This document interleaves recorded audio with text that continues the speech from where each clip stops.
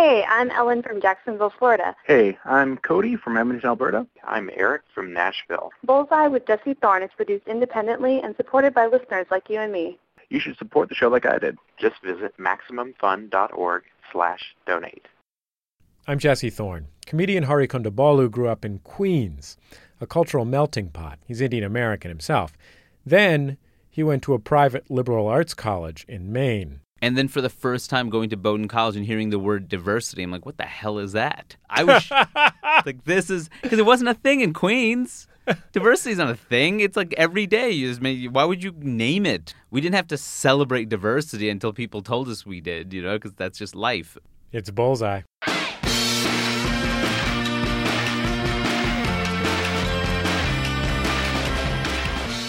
So usually when comedians are starting out, they have to deal with a lot of hecklers.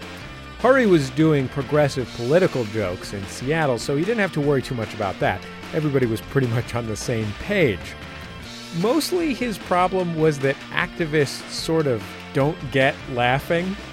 There's good things in that, like, I have a unique audience. You also deal with folks who don't know how comedy clubs work, so they will snap. Yeah, snap. Anyway, we'll talk about Hari's stand-up. Then I'll sit down with the TV and film director Jake Kasdan. We'll talk about his work on Freaks and Geeks, New Girl, and his new movie, Sex Tape. It stars Cameron Diaz and Jason Segel. Partly it's about a couple whose sex tape leaks onto the internet. Mostly, it's about their relationship. It's a real thing of young or semi-young couples with little kids where you'd go like, who are we? It's not that I love you any less, I love you as much or more than ever, but we're just like in a different mode. I'll also talk to Kasdan about being the son of Lawrence Kasdan. You know, the Lawrence Kasdan who wrote The Empire Strikes Back and Raiders of the Lost Ark. Plus, book recommendations from the LA Times' Carolyn Kellogg, and I'll tell you about the special gift of Harvey Pekar. That's all coming up on Bullseye. Let's go.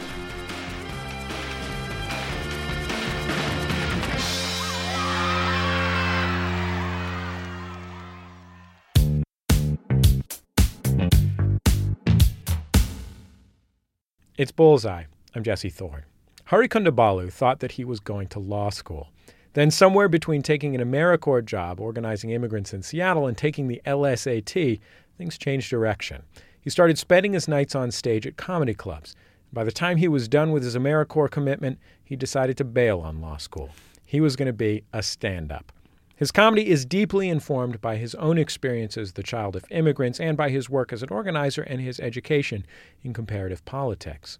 On the cover of his new album is Hari standing like George Washington astride a rickshaw. And of course, it's a bicycle rickshaw, pedaled by a white dude in a suit. The record's called Waiting for 2042. Here's Hari explaining the significance of that year. I'm not the one. I'm not the one that's obsessed with talking about race in this country. I'm not the one, right? I'm not the one who keeps bringing up 2042. How come I keep hearing about the year 2042 on the news? 2042, for those of you who don't know, is the year where, according to census figures, white people will be the minority in this country, right? They'll be 49%. No, who gives a shit? Honestly, who gives a shit? Why do I have to keep hearing about this? This number is not important to me. Are there white people in this country? That's who it's for, by the way. White people are freaked out. Are there white people in this country who are actually freaked out about this? Don't worry, white people. You were the minority when you came to this country. Things seem to have worked out for you, all right? But here's the bigger point. Here's the bigger point, right? 49% white doesn't make you the minority.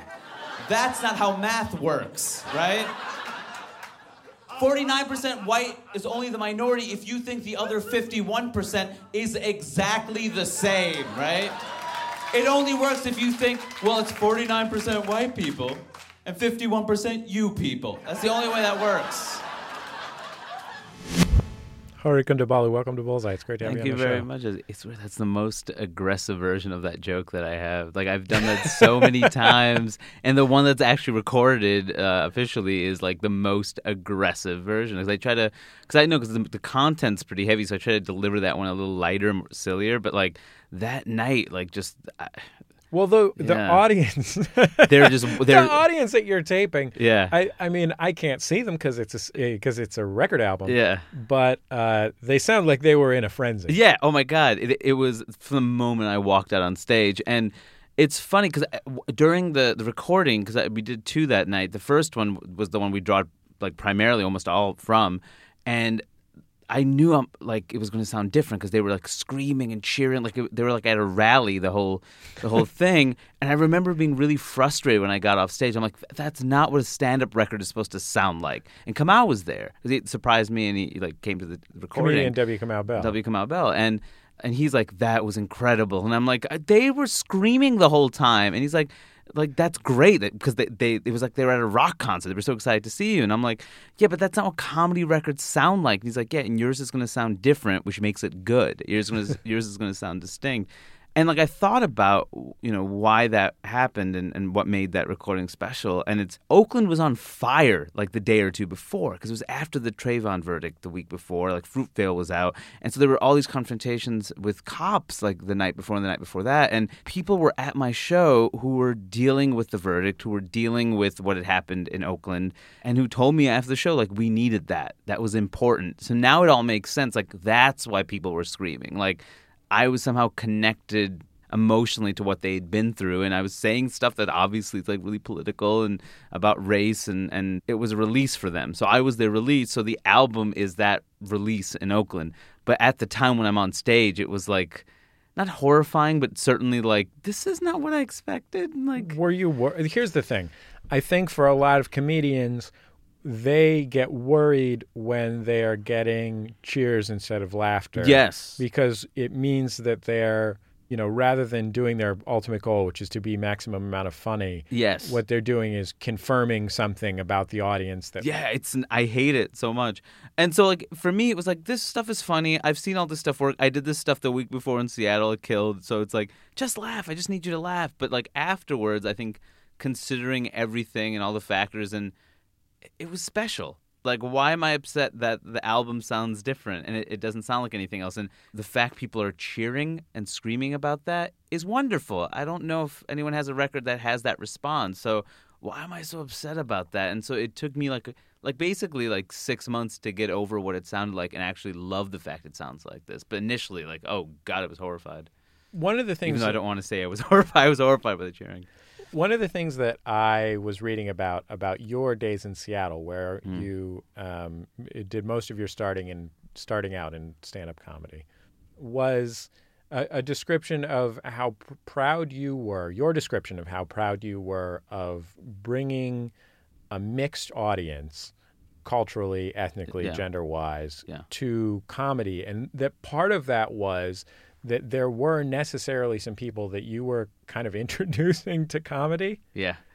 I hear a lot of people say, like, I don't really like comedy, but I like you. Or I've never been to a comedy club before, but I really want to see you. And there's good things in that. Like, I have a unique audience, and I have people who specifically want to see me, and which comedian doesn't want that? Like, somebody who actually, audience who gets what they're doing. But you also deal with folks who don't know how comedy clubs work, or folks that don't always get joke structure or how things work, or things like that. So, I mean, there's ups and downs, but you also have audiences that I can do the master's class of an idea, you know what I mean, of a joke. I don't need to just stop at the first punch and like, they're not going to get the rest of this. I can actually dig deeper and deeper and deeper, and for me, it forces me, if I'm working on a new thing, to go further, because I think like, oh, you're going to get it, so I trust you and you trust me. Let's just see where it goes.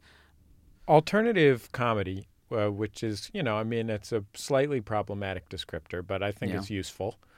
Alternative comedy is a world that I would say in a lot of places, neither the audience nor the performer base are particularly diverse. Right. And, I think there's a lot of reasons for that. To some extent, being alternative is kind of a luxury. That's funny, yeah. But I wonder how you feel you fit into that world. Geez, Jesse, it feels like you're in my head. It's funny. These questions are questions no one's asked and that I have thought about. Seattle is a version of that. Like, we had an alternative scene, but it was such a smaller scene that everybody had to do everything, right? So you have many different styles. And so what I do, which is like heavily talks about race and politics, but also I play with the form. Like, I guess playing with the form, that aspect of it, I suppose, again, for lack of a better term, is an alternative thing to do. Like, not just choose conventional ways to tell a joke. But I do talk about race a lot, and a lot alternative spaces when you're like aggressively talk about race or politics or are earnest, like you're DOA.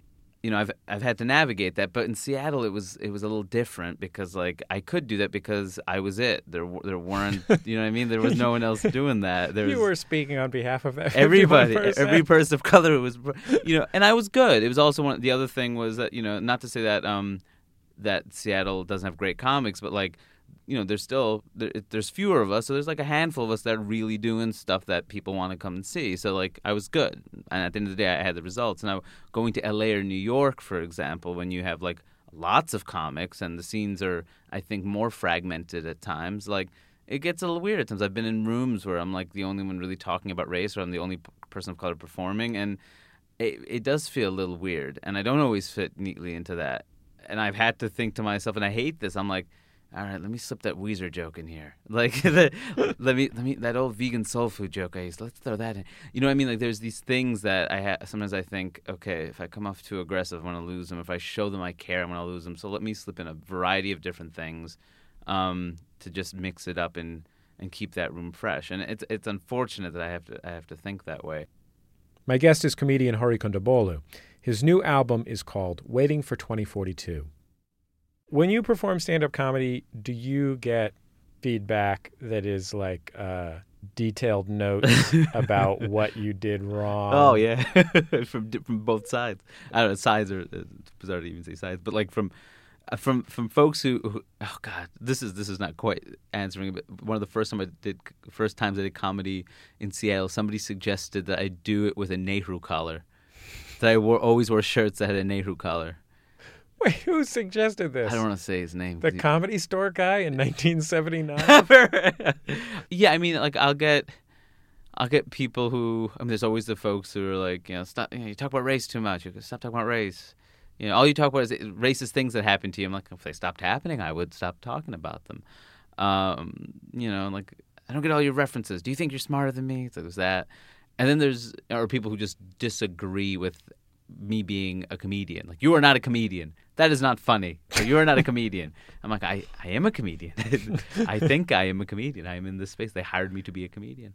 And then there's folks who like my stuff, and if I slip up in any way or if I say anything they don't agree with, there's a detailed explanation of what I did wrong and how I'm supposed to fix it. Or here are things you should write jokes about, and how come you haven't written a joke about this yet? As if you could just do it. That's just how and it's like work. A list of transgressions and tragedies. Yes, right? yes, or topics, or this is your reading list. So I get a part of me feels like, am I asking for this? Maybe I'm asking for this, but it's also hard to explain to people that comedy it's evolving. So I might say something because I've said things on stage I regret that are terrible, awful, miserable things. Sometimes I wrote them, which makes me feel worse that I actually wrote it. And sometimes they're things that I say in the moment because I feel weak. And I think about them, and if I can fix it on stage, I will. But sometimes I don't catch it till after, and I think about, man, that is messed up. And yeah, that logic doesn't hold. And, a lot of times, I'm like, maybe everyone didn't go to college. And maybe it's not fair for me to talk with such assumptions. And, there's all sorts of things that I have to try to fix. And I feel like I did something wrong and I have to fix it. But it's hard to, you have to figure that out. And comedy is amazing because you can address something immediately and you can talk about things immediately after they happen. But it also means because you're doing it immediately and it's an immediate reaction, reactions aren't always as thought out as they need to be. You're reacting. And I think it's hard, especially when you have a lot of fans who have never been to comedy and aren't obsessed with comedy the way I am and have always been. They don't get that, oh, he's figuring it out. I'm figuring it out. It requires growth. Stand-up requires growth. Sometimes sets are scratch paper. Sometimes sets are first drafts. It's the only art form where, you're doing multiple takes, but people are actually watching the different takes, and they're judging the different takes. And you want to edit it out of your life, and you can't because they see it. That's hard. That's what makes it magical, but that's what makes it hard. And I wish sometimes people would cut us a little slack because that's part of our growth. And we're growing, and that's why something I would have maybe said in the first time, maybe I'll say something different that goes against what I said in the first one. Why? That's growth. I'm a human. I changed my opinion, or I've rethought it, or I found a new angle to it. That's okay. My guest is comedian Hari Kondabolu. His new album is called Waiting for 2042. And I'm going to play another clip from it here. So this is Hari, who lives in Brooklyn, describing seeing a black woman caring for a white kid walking down the street. Chances are that's not what happened, right?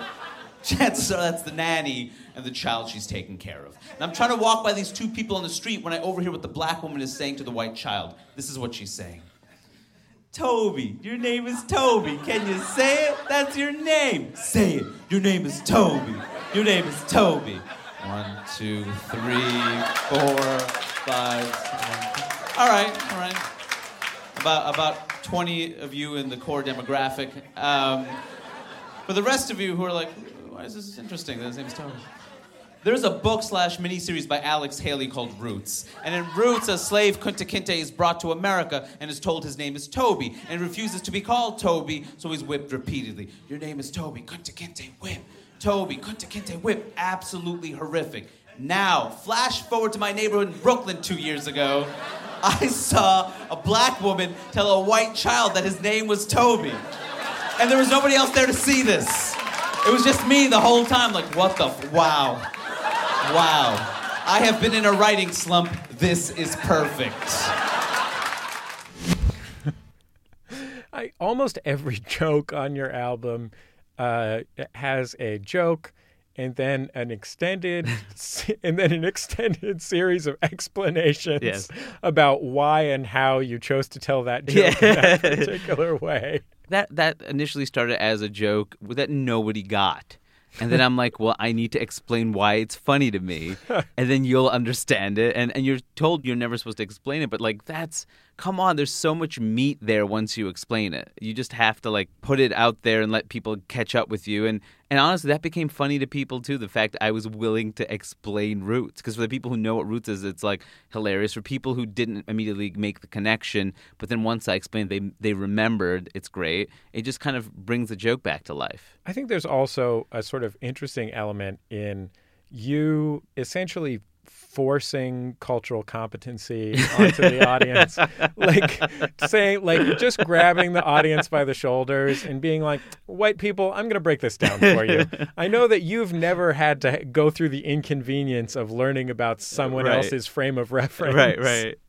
It's, I mean, it doesn't always work because it also requires white people that are willing to have that experience. Do you know what I mean? So you can't force people to like, what, you didn't do the required reading? All right, hold on a second. Like, it's a very bizarre... You'll get your bell hooks book at the door. Right. I've thought about that, like, like adding footnotes or like giving people a list of references like right before, so instead of an opening act, they could study up and then I'd go out and do the set I really want to do, like with references only my friends would get. And I mean, the best shows though are the shows where you feel like you're performing for friends even though you haven't met anybody in the room. After a break, I'll finish my conversation with Hari Kondabolu. He'll talk about the character Apu on The Simpsons and what it feels like to be offended by one of your favorite television shows of all time. It's Bullseye from MaximumFun.org and NPR.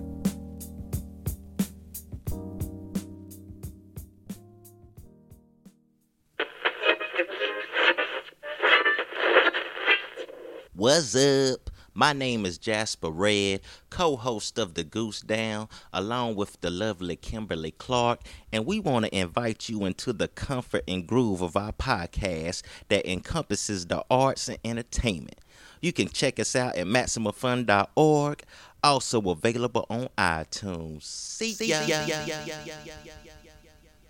Hey guys, so last week on the program, I told you / asked you about how to write a note to your program director if you live somewhere where Bullseye isn't on the radio. And so many people wrote such nice notes. A lot of people copied me or sent them to me after the program director replied. And so I want to thank all of those folks who did that. It makes a really huge difference if you write a nice note asking for Bullseye, and I really appreciate it. If you live somewhere where you'd like to hear Bullseye on the radio and you don't get Bullseye on the radio, the best way to try and get Bullseye on the radio is to go to your local station's website and look up the program director's email address and just send a nice note. And my experience is that they really care what people think, and they really want to hear from you. And so if you write a nice note that's about why the show means something to you, and maybe include some audio, like a link to a favorite segment or something like that for them to listen to, they really will give it some consideration.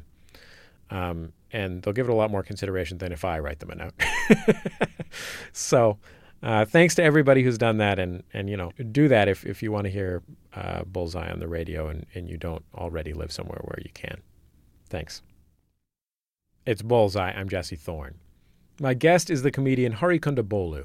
His debut stand-up album is called Waiting for 2042. Hari, I want to play a clip from this short film that you made, and I'm sorry for playing a clip from something you made when you were, 25 years old or whatever. But in this, you play a version of yourself, but you also play a comic named Manoj, who is a very successful local comedian and kind of a rising star. Let's listen. We go over to some popular Hindus and Hindons. Eating a sandwich, Hindu. Eating a beef sandwich, Hindon. Having sex after marriage, Hindu. Eating beef, Hindon.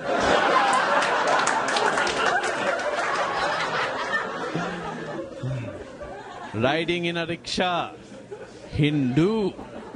Riding a cow, Hindon, that's beef. That is beef. It's beef. Man, that was so long ago. It's funny because the film is just about the idea of exploiting your ethnicity for laughs or for success, and playing on, kind of reinforcing people's stereotypes and assumptions. And I hear it now. I think it's still somewhat relevant, but it does feel a little more dated, even though it hasn't been that long ago. I feel like things have changed so rapidly. You have a generation that also grew up with South Asians and some experiences, and it's not just Apu anymore. Like, you have, the ascent of, Aziz Ansari and Mindy Kaling, who are also creating their own content, and Kal Penn. There's just so much, and Kal Penn playing roles that he deserves, like better roles, and, Asif being on The Daily Show. There's all this stuff that has happened since that point that I don't think it's not true, and it's not to say that there aren't people that are still kind of exploiting it and doing lowest common denominator stuff, but it is funny to hear that and think so much has happened since I made that short. I want to talk to you a little bit about Apu. Yeah. Since Apu has come up. Yeah. You did a piece on Totally Biased, the late night FX show that you were a writer for. May it rest in peace. About Apu. Let's take a listen to a portion of that. Apu, a cartoon character voiced by Hank Azaria, a white guy. A white guy doing an impression of a white guy making fun of my father. If I saw Hank Azaria do that voice at a party, I would kick the out of him.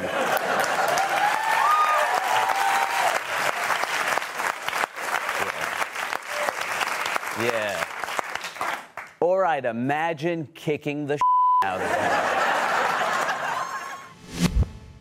Apu is a really troubling figure. He embodies some stereotypes about South Asian people. Yeah. He's an Indian dude that works at a Quickie Mart. Yeah. And he's voiced by a white person in a very broad accent. Right. He's further problematized by the fact that he's on the greatest comedy show of the last, one of the greatest comedy shows of all time, certainly the greatest comedy show of our generation. Yes. And that he's, over the years, become a very rich, interesting character. Yes. And I love that show, grew up on that show, and I love the character. It's that bizarre thing where I loved the character but hated the fact it was it, and that it was the accent and everything else. And it was because he was funny, even outside of the accent. He's especially when contrasted with Homer at times, incredible, right? But it was just that's all we get, and that's what I get called at school. That is the thing that's supposed to hurt me, which is very bizarre, right? You love a show and that has to be an insulting thing. But we didn't have any. It was that or Gandhi, which is pretty broad in terms of spectrum, right? Yeah. But I mean also that, like, I would never have to go to school and worry about being called Homer or right, Bart. Right. Like, well, or you do Disco have Stew, unless I was Right. wearing disco. Right. You do have spiky hair like Bart. Right.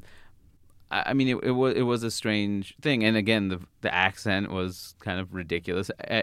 I saw some interview with Hank Azaria, who does the voice of Apu on YouTube, and he was asked about the character, and he talks about how when he was auditioning, doing different voices, they asked him, "Can he do an Indian accent?" And he's like, he did it, and he's like, "But it's really stereotype. It's not very good." And they're like, "Oh, that's fine." And it's like, why is that fine? It's because, like, we didn't exist. Like, we existed, but, like, who's going to say anything? Nobody cares. Who's the audience watching it? Like, my generation of kids was not considered. Like, it didn't matter if we felt anything or if that had an impact.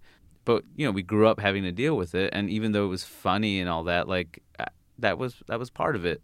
I remember when I was writing that piece for Totally Biased, I had that Apu piece in, and it just felt corny. It felt corny to talk about it. Like, why am I talking about Apu? Like, I've talked about this forever, and it's already like 2000. Like, at that point, 2012 or 2013, and Kamal said, "This is amazing." And no, you've talked about Apu for years. You and your friends have talked about Apu for years. You and your family have talked about Apu for years. No one's ever talked about him this way. No one has talked about, like, the impact it's had on you or your friends and family, how ridiculous the character is and how it's a relic of another time. And I was really proud to do when I thought about it that way. Yeah, I guess no one has talked about it. It's funny to, like, me and Hank Azaria have had, like, Twitter exchanges about it, and I guess What was that like? Surreal. It was surreal because I love Hank Azaria and I love that show. And someone had done a piece on HuffPo about Huffington Post about Apu, and they interviewed Hank Azaria, and Hank Azaria said that the first thing that made him question it was my piece, that he had seen it, and it really shook him. It, like, made him reconsider, because he thought if there was only, like, one Jewish character and it was that, like, yeah, he would be bummed too. And that was incredible, the idea that I made something that reached the voice of Apu and in any way, like, questioned the Simpsons world, and somebody from the world actually heard it, because I love that show. Like, I love that show. And it was a big influence on me, just outside of that character. Like, a big part of how I view comedy. So the fact that Hank Azaria had any response to it and it was positive is amazing, mind-blowing. Hari, I appreciate you taking the time to be on the show. Oh, thank you, Jesse. This was great. Hari Kondabolu. His debut stand-up comedy album is called Waiting for 2042. It's out now on Kill Rock Stars Records.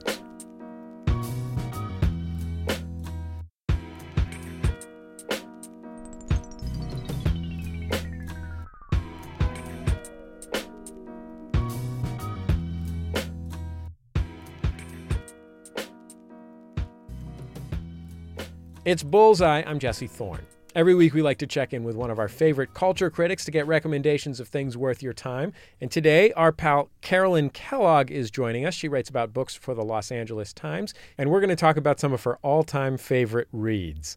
We're going to start with a book that broke the mold and the genre it helped recreate. Carolyn, welcome back to Bullseye.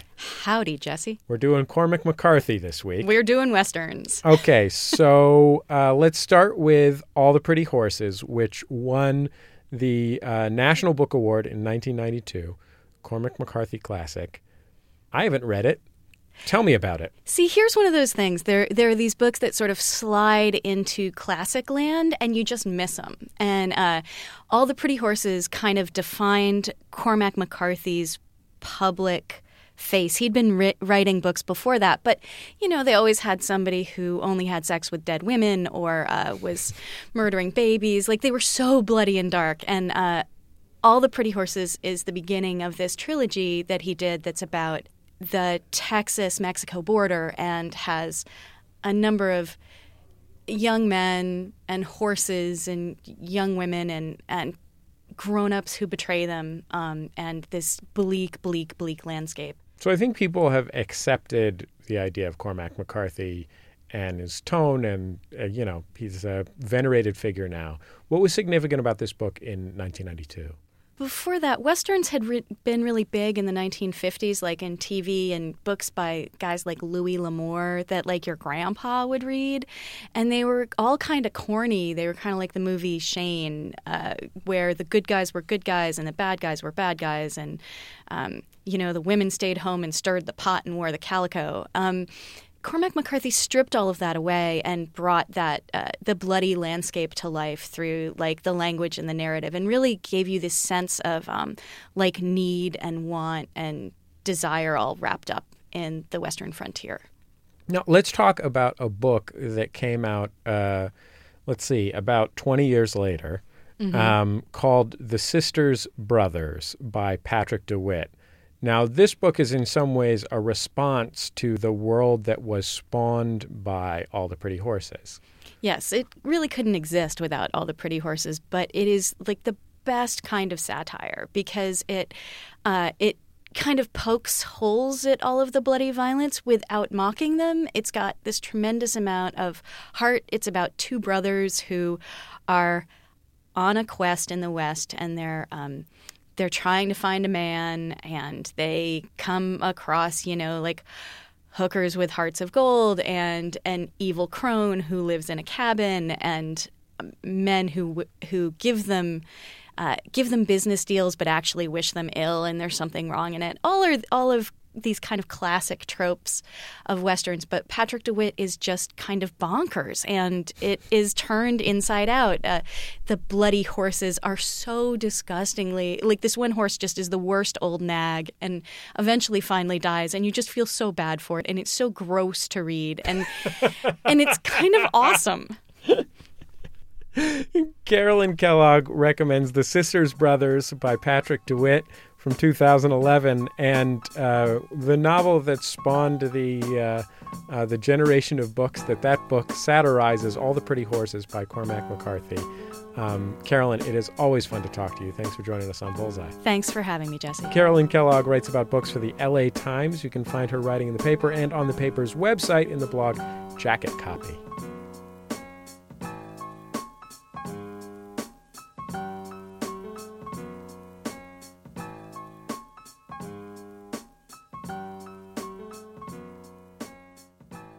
It's Bullseye.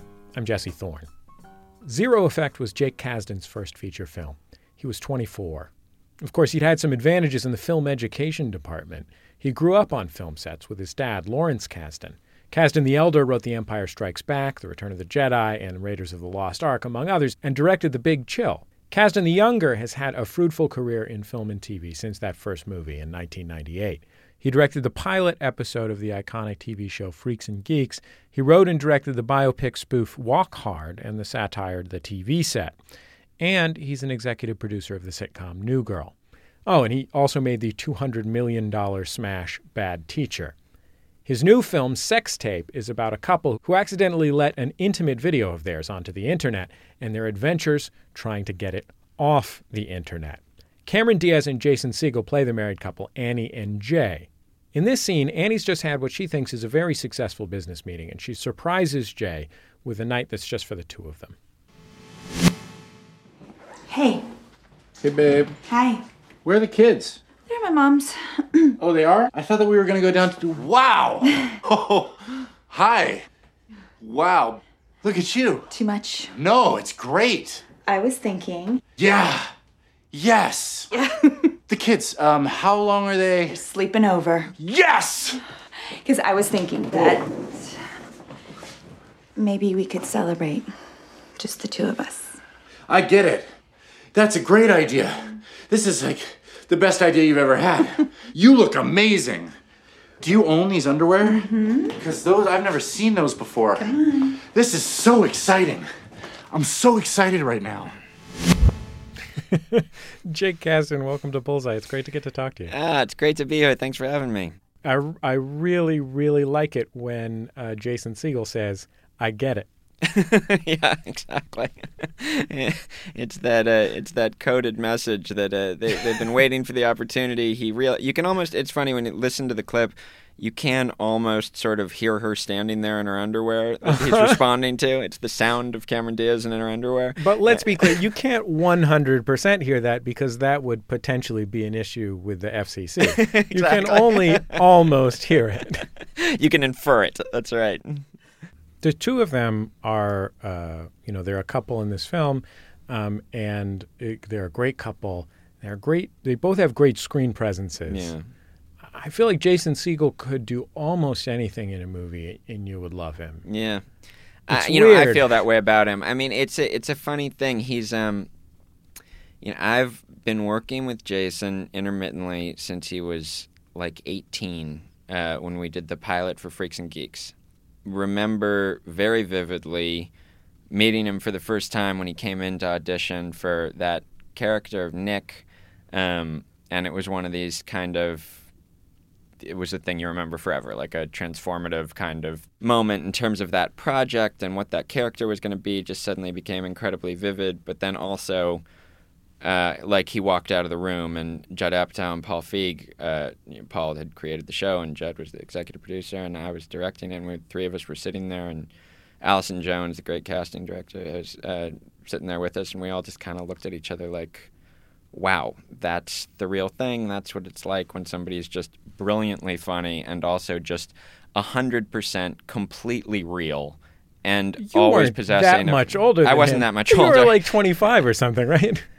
I was 25 or 26, and but by comparison, I was an old man, and already he had that thing that just like hugely likable, even as he's sitting there playing stoned and talking about just the dumbest stuff on earth. You just kind of loved him, Can you tell me what the planning is like when you make a movie that's called Sex Tape for who is going to be naked and how much?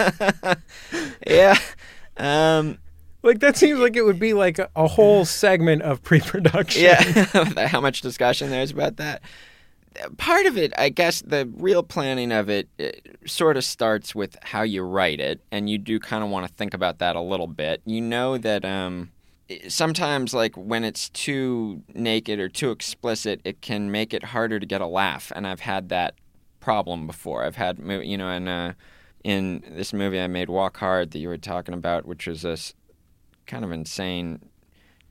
To describe it now is kind of insane, but basically a spoof of like biopics and like Ray and Walk the Line and that kind of movies. And we had a ton of like really outrageous nudity, and it would sometimes that to us was really funny, but you could feel sometime in the audience that it was just like distracting and like whatever the kind of human reaction to naked people is, it doesn't super easily coexist with laughing out loud, sort of, and whatever the dynamics of like people sitting in a movie theater together with their people, with their boyfriend or girlfriend, it just like is complicated. So that you kind of want to be careful and strategic about it. With this movie, there is really quite a bit of them.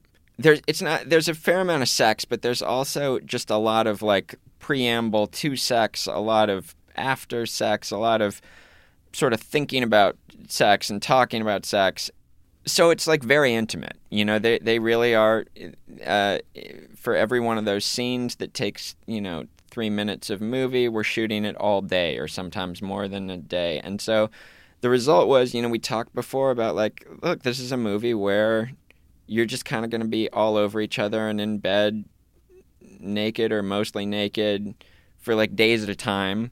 We know that's the starting place, and then you kind of talk about how it's all going to work and what you're actually going to see. And, Jason's like completely fearless, as anyone who has seen Sarah Marshall knows. You can't even hardly really think of anything quite like what he did in Sarah Marshall.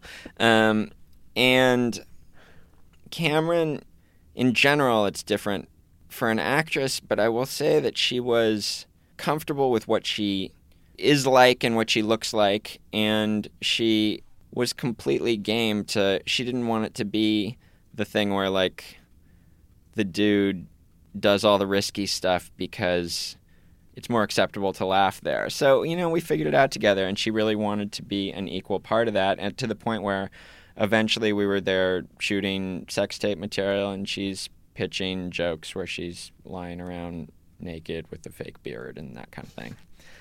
I guess Jake Kasdan's new movie is Sex Tape, and it stars Cameron Diaz and Jason Segel as a married couple who make a sex tape and then lose it onto the internet. Exactly. And I think sort of thematically it's about a couple who have gotten swept up in their, they've been together since college. They've been swept up into their lives and have lost touch with each other, essentially. That's right. Like they still like and love each other, but they've lost connection. Contact with some of their just coupleness. They've lost they've lost easy contact with sort of an important part of a relationship that's easier to access earlier in the relationship a lot of the time, where you're just kind of really into each other. And that's partly about sex, but it's also partly about just how they relate to each other, and it's about them sort of trying to reconnect. After a break, Jake Kasdan talks about what it was like to have a dad who wrote 2 Star Wars movies. Stick around. It's Bullseye from MaximumFun.org and NPR. Every Wednesday, Maximum Fun presents Lady to Lady, a comedy podcast with Jess the Tower Marker, Brawlin' Brandy Posey, and Barbara Mayday Gray. Listen as they throw down with comedy heavyweights like Aisha Tyler, Retta, Kate Flannery, and more. These ladies will make you laugh so hard you will literally explode. So go to MaximumFun.org or iTunes and download Lady to Lady before it's too late. Wait, where's the music? What happened? My throat hurts. I don't know what to do. Should we just get coffee? Okay. It's Bullseye. I'm Jesse Thorne. My guest is Jake Kasdan. He's the director of the new comedy Sex Tape. His previous films include Bad Teacher and Walk Hard, the Dewey Cox Story. Kasdan's also a longtime television director and producer, having worked on Freaks and Geeks, Ben and Kate, and New Girl. I want to ask you what it was like to be a kid whose dad was writing Star Wars movies. I understand that's a broad question, and you were pretty young for Empire Strikes Back, but old enough to know that it was a big deal, I think. That's a really good way to describe it. I was really young and just old enough to know that it was a big deal. I was a little younger when Empire came out. 81. I was like 7. I was like a little on the young side to have it hit me at that time with kind of the full impact that it would hit kids a little older and that it eventually hit me, just in terms of what the movies mean to you. But I knew it was a really big deal. I knew that people thought it was a big deal and were very excited by it, And then at the same time, it was kind of like that was his job, at that time. Did you get like free Star Wars stuff? We got some free stuff. I feel like more around like Return of the Jedi period, we'd get some like action figures and stuff like that. It was a funny thing because I was around the sets of the movies that he directed a ton growing up. But the Star Wars movies that he wrote and Raiders, he wrote the scripts and then other people went and made them. We weren't physically around them. So it was this sort of, you kind of knew that it was happening and that it was a huge event for him and for us, but there wasn't a lot of physical proximity to it, I mean, and the wild thing is that now, 30 years later, he's working on the next one. Yeah, that's what so it's been this kind of funny, interesting thing for my whole life, but it's been like a thing, in the past, like in the increasingly distant past, and then in the last year, it's just very much the present again, and people are really excited about it, as they should be. I'm really excited about it, excited to see what it all turns into, but he's, I just, like everyone else, can't wait to see the next Star Wars movie. Well, I don't want to have you here and not get to talk about some of the movies and television shows that you've made that I really love. Your first project with Jason Segel, as you mentioned, was Freaks and Geeks. Yeah. That was a show that's now beloved by many, was beloved by a much smaller number when it was actually on television. Yeah. Unfortunately for it. Yeah. We have a scene from Freaks and Geeks, actually from the pilot of Freaks and Geeks. Oh, and Lindsay Weir is the protagonist of the show. She has been to, before the show has started, she's a good girl. She's a mathlete. Right. Talks a lot about how she was a mathlete. And she's trying to make a sort of social jump from being a good kid to being one of the freaks. The kids she's intrigued by the freaks. Exactly. Let's take a listen. You guys know Lindsay? Hi. You were in my English class last year, right? You're that chick who got an A. Yeah, well, what are you gonna do? I don't know. What are you gonna do? So you guys going to the homecoming dance? I beg your pardon? That's funny. It's a joke, right? My dad's kind of making me go. Dad's making you go to the dance? Man, what's that all about? Who's your dad? Hitler? I just thought maybe, you guys were gonna go. To make fun of people. I mean, that could be kind of funny, right? I would go, but I have a prior engagement. My cousin just sent me a bunch of mushrooms, and I'm gonna eat them.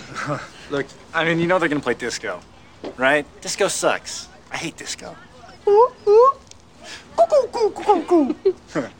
Rather make out with Principal Farber, Oof, again? Shut up, man.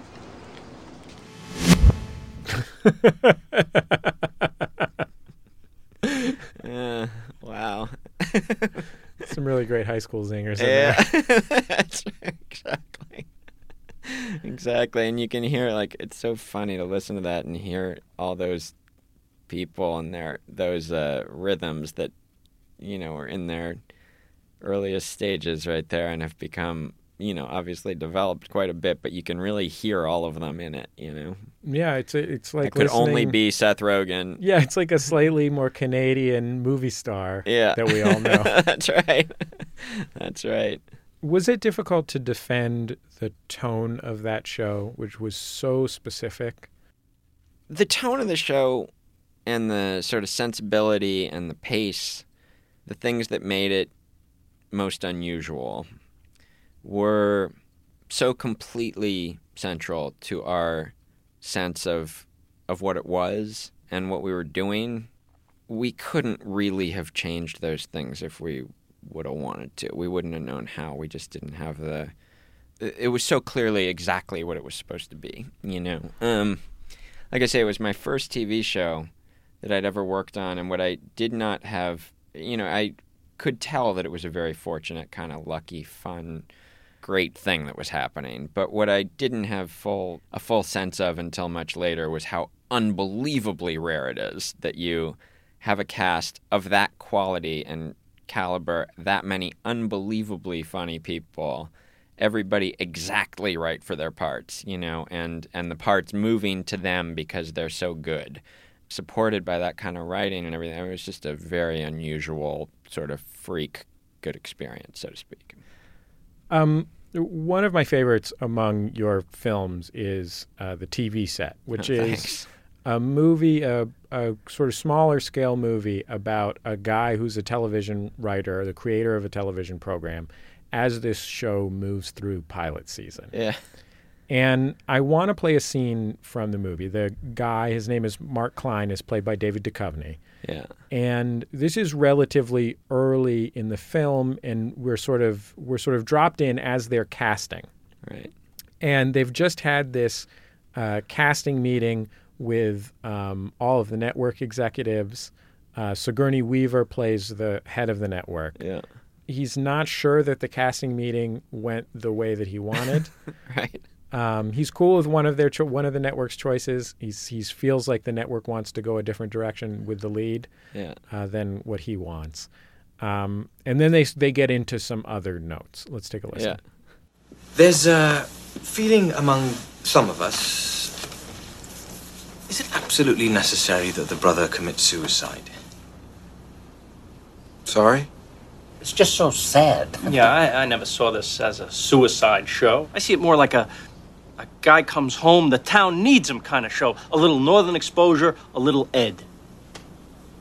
You see, This is very personal to me because my brother killed himself.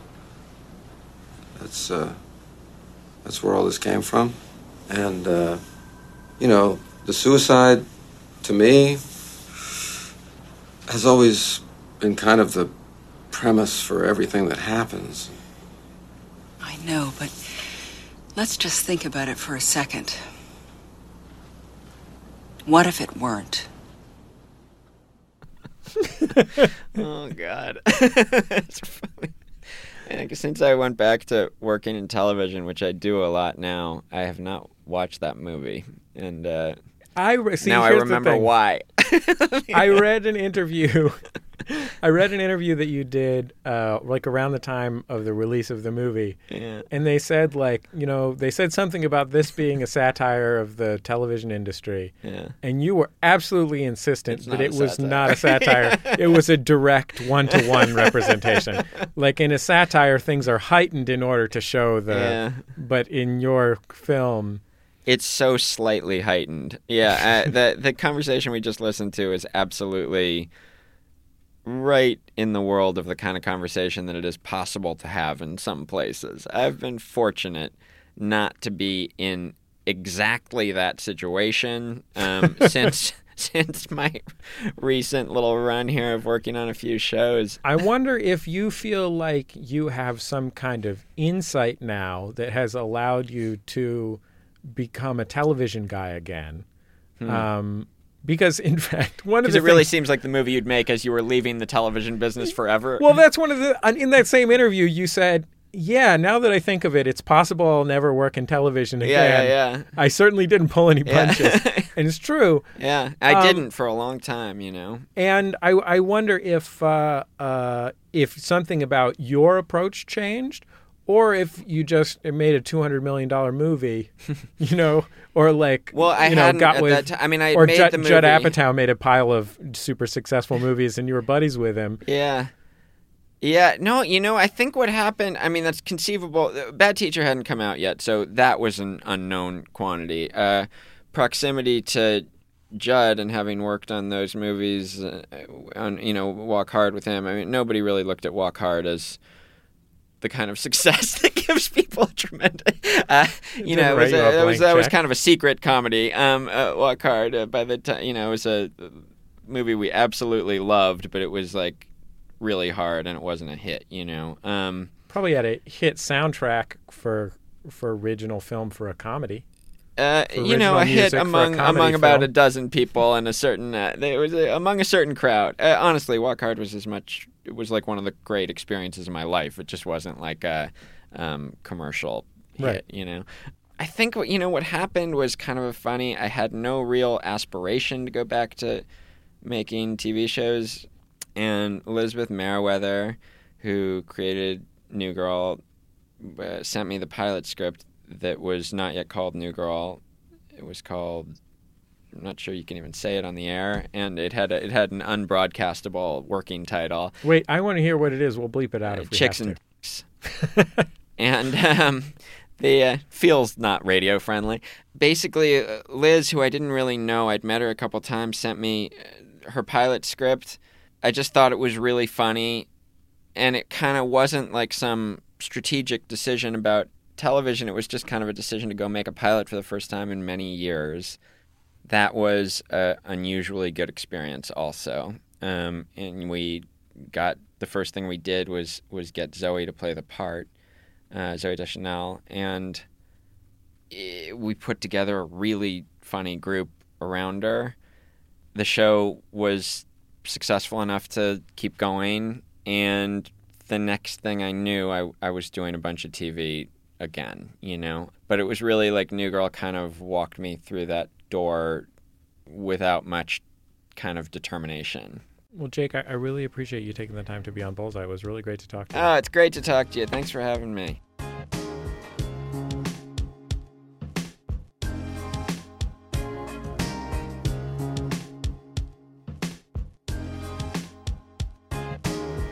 Every week we like to close the show with a recommendation from me, your host. It's the Outshot. Harvey Pekar was a pretty regular guy. He'd tell you that himself. Picard was a record collector. He loved jazz, especially swing and bebop. And one day in the early 70s, this friend tells him he knows this other guy who's also a collector. And this other guy's more into old-timey stuff. So these two guys, Harvey and the other guy, they get in touch and they meet up because they figure they can trade with each other. You know, old-timey for bebop, swing for ragtime, that kind of thing. And this other guy turns out to be R. Crumb. Picard wasn't an artist, but he was kind of a self-taught intellectual, curious about everything. And he had this thought knocking around in his head. Comics, he figured, were just words and pictures. So why'd they have to be superhero things, or Sunday funnies, or even weird trip-out hippie stuff? Couldn't they just be anything? Couldn't they be about normal stuff? So he wrote up some stories with some stick figures, and he showed them to Crumb, just one day when they were hanging out and talking about jazz. And Crumb read them, and he loved them. Picard's stories weren't anything that there had been comics about before. They were just stories from the life of a regular guy. And that's how Picard created American Splendor, a little comic that did everything completely differently. Like, here's one storyline. Picard's talking about picking a lane at the grocery store, being careful who you get behind, watching out for slow cashiers, and especially avoiding old ladies because they are the slowest. But on this one day, he's got to get a couple things, and so he picks the express line. But it's the express line with a lousy cashier, one who gave him the wrong change once. And there's an old lady, of course. And she's holding everything up. She's pulling out coupons and counting pennies, and he's just sort of running through all the anxieties in his head and getting really pissed off. So she finally finishes, and Picard gets up to the counter. But the old lady's not leaving. She has a question about the receipt, and he's thinking, this dumb old woman's probably going to lie, and she's going to say she got short change, and she's going to call for the manager, and it's going to be this whole thing. But actually what she does, she totters back to the check stand, and she says to the cashier, "Ma'am, I think you gave me an extra quarter." And the cashier insists that she didn't because she's a lousy cashier and she doesn't want to admit that she's a lousy cashier. But she's wrong. She did. And eventually, she takes back the quarter. And it's right there at the end that you know that it's a story from American Splendor. A lot of the stories have lessons, but they don't wrap up nice. There aren't grand arcs, just these moments. Laundromats, helping friends move, weird coworkers, going to the movies. I've never read anything that so perfectly captures, the times when you're not sure what the hell you're doing with your life, or just what it's like to walk home from work and think. American Splendor makes putting one foot in front of the other feel like something special. The comic used to be billed as "From Off the Streets of Cleveland, American Splendor." It's just perfect. Picard's great gift was to imbue ordinary lives with the grandeur of superheroes. Not by juicing them up or heightening them or making them into soap operas, but just by giving them the respect they deserve. His gift was making the human superhuman. Thanks, Harvey. That's my outshot.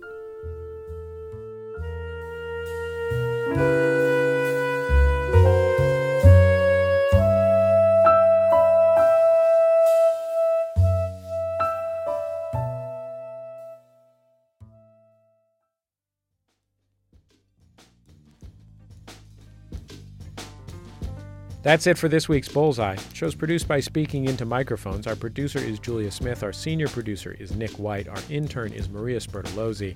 Thanks to Chris Berube for editing this week's program. Thanks to the Go team and their label Memphis Industries for our theme music. Our interstitial music is provided to us by Mr. Dan Wally. All previous episodes of this show are free, ready, and waiting for you to download them. Just go to our website, MaximumFun.org. You can like Bullseye on Facebook. We post great, fun, interesting links every single day.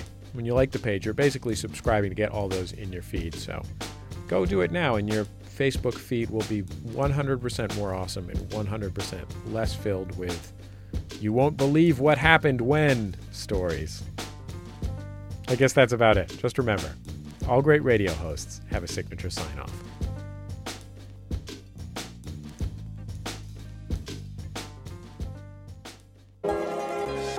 Bullseye with Jesse Thorne is a production of MaximumFun.org and is distributed by NPR.